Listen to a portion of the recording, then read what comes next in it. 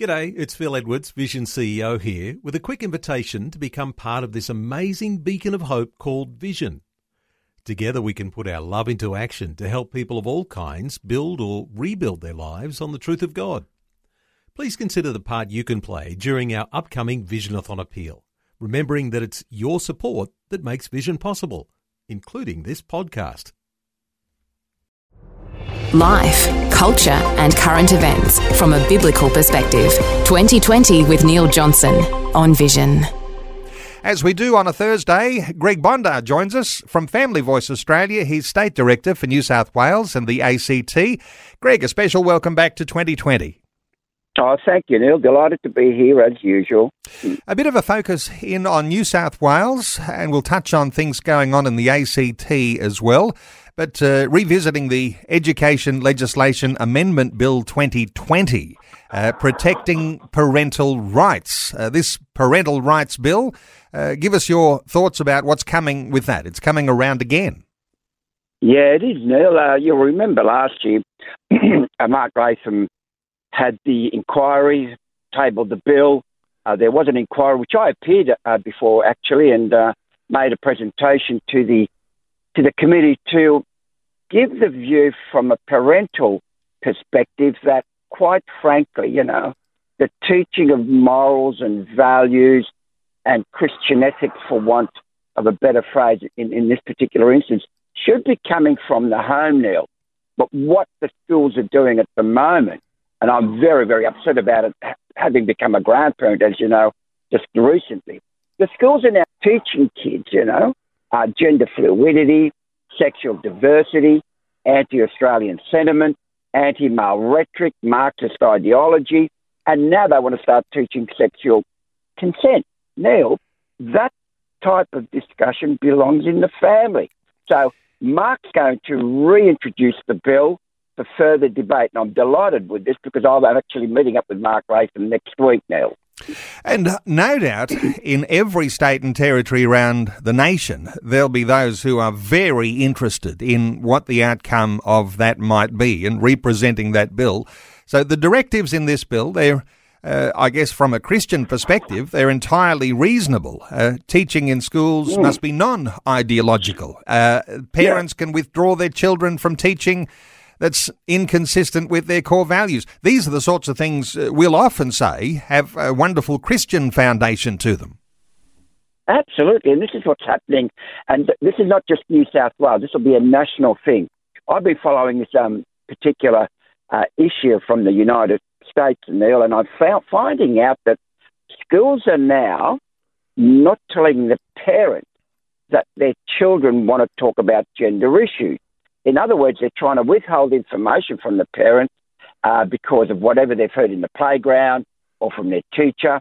So this is a real issue. And I had an interesting article come across my desk, Neil, that said, and this is from an actual gay teacher who's now converted to Christianity, and he said that he believes now that the LGBTIQA ideology will be the downfall of education as we know it today, based on, the Western civilization philosophy. So, Neil, it's a real issue for us. Doesn't matter what state you're in. And we want to really make sure that this bill this time gets a proper hearing by all people in New South Wales and Australia now. Some other elements in the bill that's being presented, the thought that schools should reveal on their website what they're teaching, and schools can't withhold gender-related information from parents about their child. I mean, it's unbelievable that parents are kept in the dark, Greg.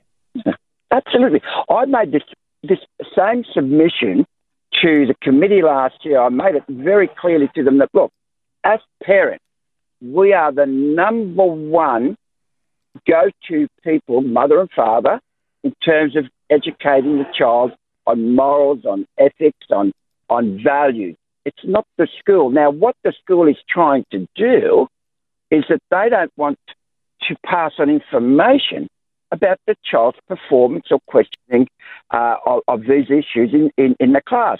So we are being prevented as parents from actually looking after the welfare whether it's spiritual or otherwise, because of the school's philosophy. So it has to change. So Mark Latham's principle here is let the parents be their guide in terms of morals, values and so on, Neil.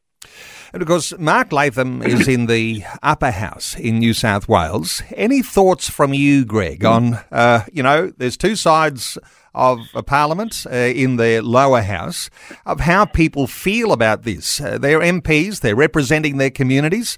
What are the MPs thinking? Is there a sort of a balance here? Is it likely to go down to a very fine win or loss? Any thoughts here on how people in the New South Wales Parliament are feeling about this? Look, I think there is a lot of feeling, in particular the Legislative Council, the committee itself, confirmed in 2021 that there was strong community support for such a bill. Not only that, the Education Minister in New South Wales, the Honourable Sarah Mitchell, said, and I love this, instilling values and encouraging positions on a social and political issues is not the job of schools. It is the job of parents.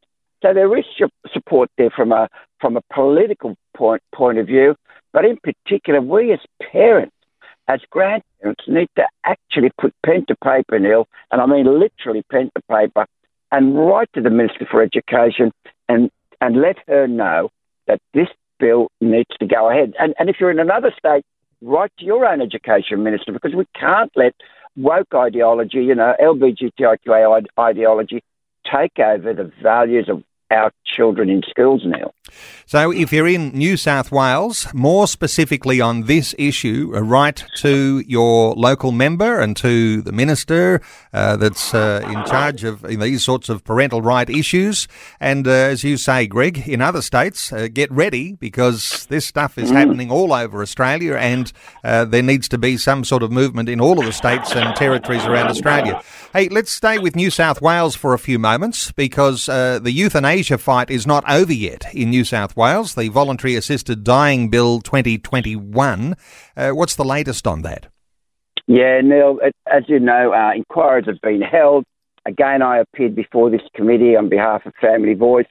We made the point that life is, to me, a decision that needs to be made on a biblical worldview perspective. It cannot be made by two doctors just saying, yeah, look, let's sign the paper and we'll administer the voluntary assisted dying to this particular person. The issue, Neil, here is that whilst there's division amongst Christians on this issue, we have to allow people to take palliative care instead of opting for things like, voluntary assisted dying. There is ample evidence to say that the level of palliative care has not only improved, but the technology has improved, and thereby giving extended, comfortable lifestyle to people who are in bed or in hospital, but they still get time to spend, with their grandchildren, with their children, and whatever. So, look, we are very strongly opposed to this bill, and there is currently, Neil, I must tell you, the Legislative Council has a petition called an e-petition, which I'm encouraging everybody to fill in if you're in New South Wales. Now, Greg, oftentimes, there's a call to sign an e-petition, and, I wonder whether you can give us some detail as to what people are signing up for. Is there some simple wording that you'll be expecting, and even listeners today who might be compelled to go to this particular site and sign an e-petition? What are they signing up to? Yeah, no, don't forget, this e-petition is a new thing for New South Wales, but essentially for anyone in New South Wales, and I encourage anybody else from other states to go and have a look as well, the petition says, to the President and members of the Legislative Council, the petitioners of New South Wales state that they are completely opposed to the passage of the Voluntary Assisted Dying Bill 2021 in any form which provides for a state-sanctioned, funded assisted suicide and or euthanasia. A cornerstone of our legal system is that all human life has an inherent value and must be treated with dignity and respect.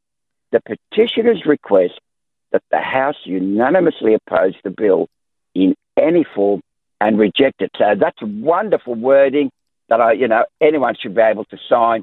and support, because we've got to stop these bills happening, Neil. It's just, I'm amazed that all we want to do is kill people. I'm of the view, let's give life a chance. Absolutely. Hey, let's turn some attention to the Australian Capital Territory.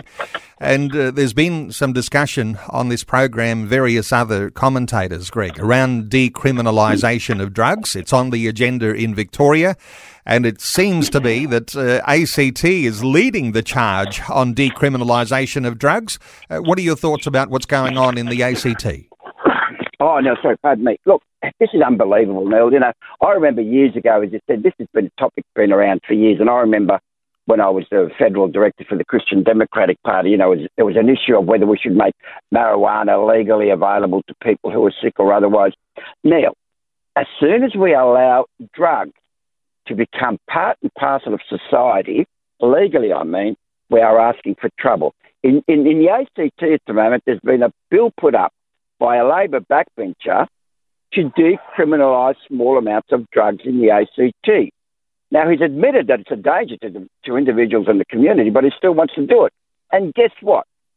The jail term, there would be no jail term, there'd be a simple fine of $100.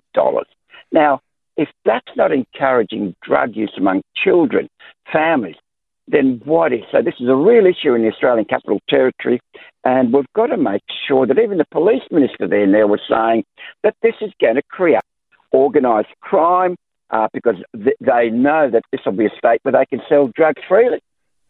And the thought of a 2-gram limit, this has been part of our discussions in previous conversations too. It might sound like a small amount, but that's not really a small amount, 2 grams. No, it's not, Leo. Look, I'm going to put my hands up here, Neil. I have to tell you, when I was at university, a young student of 18 or 19, whatever I was encouraged to try marijuana, Neil. And I'm going to put up my hand and say, yes, I tried it. But it never did anything for me.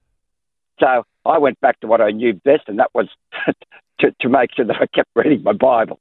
The thing I'm trying to make here is that if you want to get a high, if you want to make sure that you're in a spiritual sort of wonderland, just pick up your Bible. You'll get no better high than reading the word of our Lord now.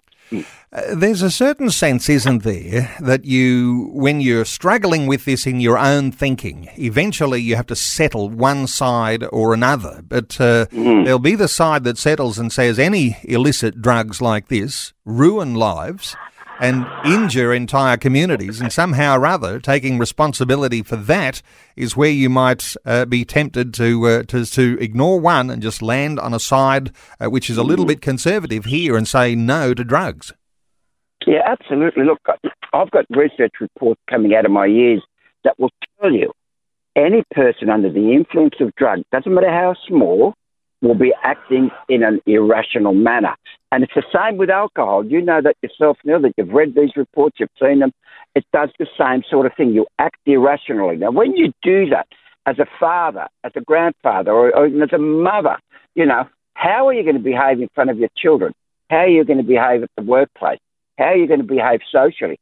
Neil, why do we have to promote the use of drugs that are only aimed at making money for the crime syndicate, whereas what we should be trying to do is to say to people, look for an alternative way to get your mind around the issue you might be facing. So, Neil, drugs are just no good. They're not. I don't care how small they are. I've seen them happen on people that I've known, and it's ruined lives. They've ended in divorce, and even, dare I say, some have attempted suicide. So, Neil, it's a no-go for me. We've got to stop it. And again, please put pen to paper and write to your local MP, to the minister, and make your voice heard now.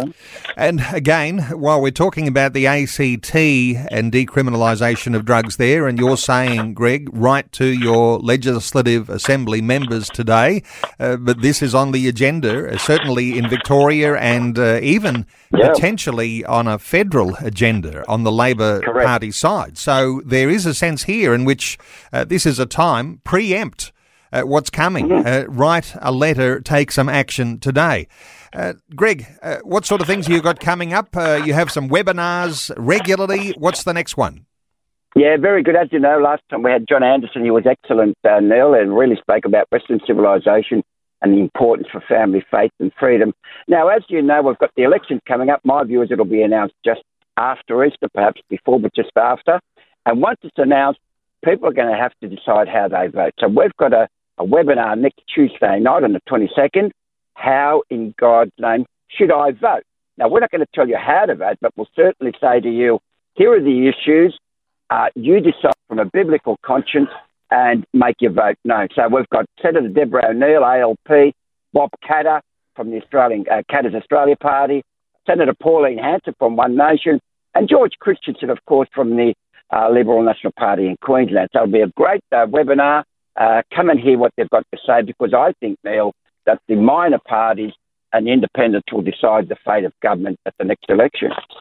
Okay, well, let me point listeners to familyvoice.org.au. That's the website for Family Voice Australia.